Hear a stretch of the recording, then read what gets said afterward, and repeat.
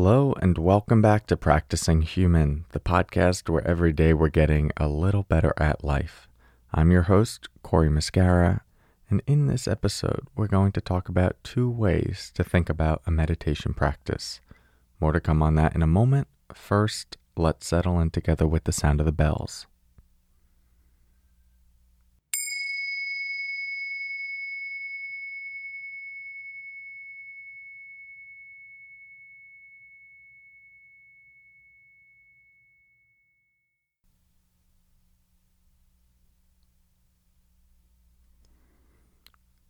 So, people come to a meditation practice or the exploration of mindfulness for a lot of different reasons and from a lot of different perspectives.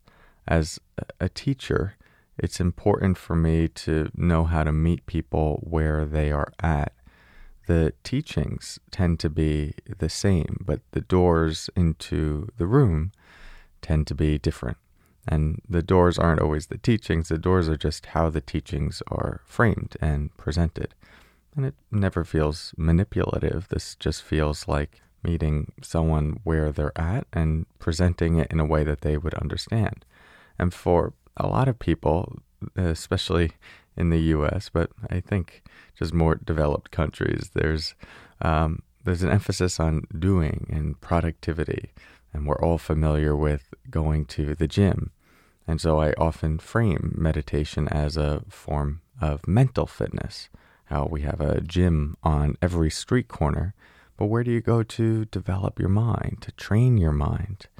And I say that we can look at meditation as like a bicep curl for the brain, strengthening our capacity to focus and be present and be patient. And every time the mind wanders, we bring it back. It wanders again, we bring it back. It wanders again, we bring it back. And that's like the bicep curl for the mind.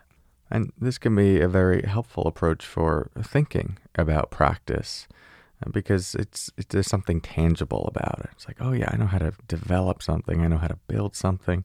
Meditation is another way to refine, develop, build.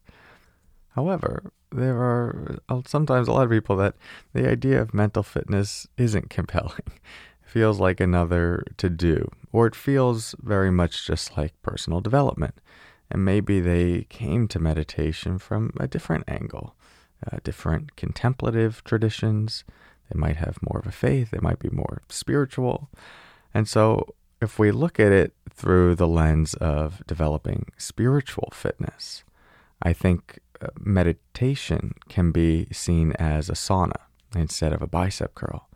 And so in a sauna, there's less doing and more just being.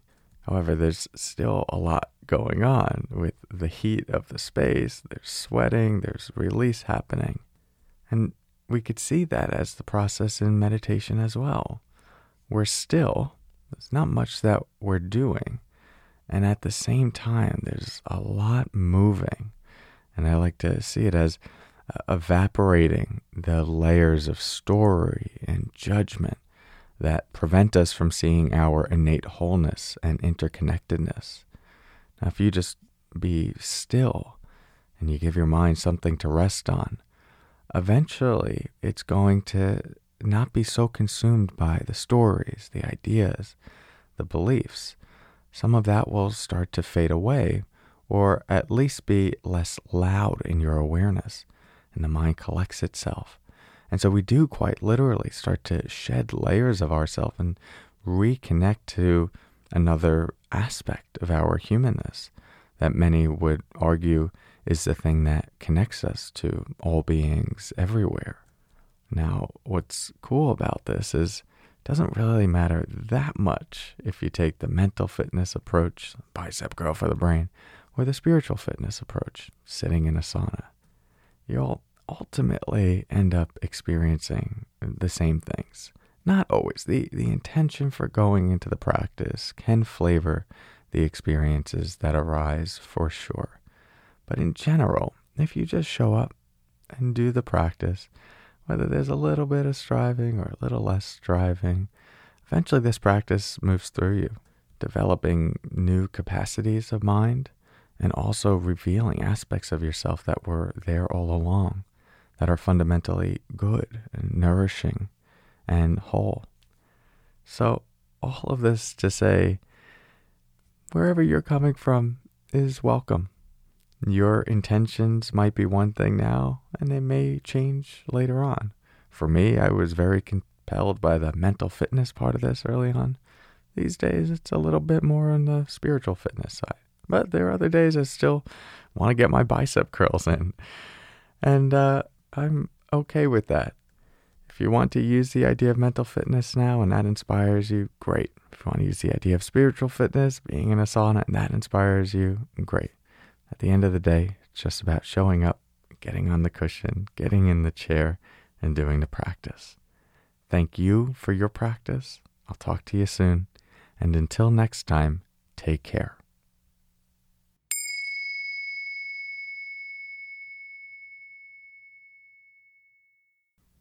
Hey, if you've been listening to the podcast and you would like some supplemental resources like guided meditations, book recommendations, app recommendations, sleep meditations, things to really help put what we're talking about here into practice and to go deeper, you can text your email address to this number, +1 631 337 8298.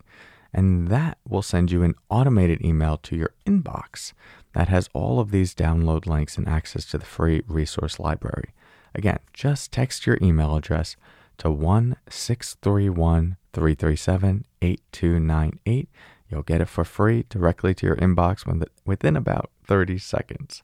Enjoy, have some fun. I'll talk to you soon. Take care.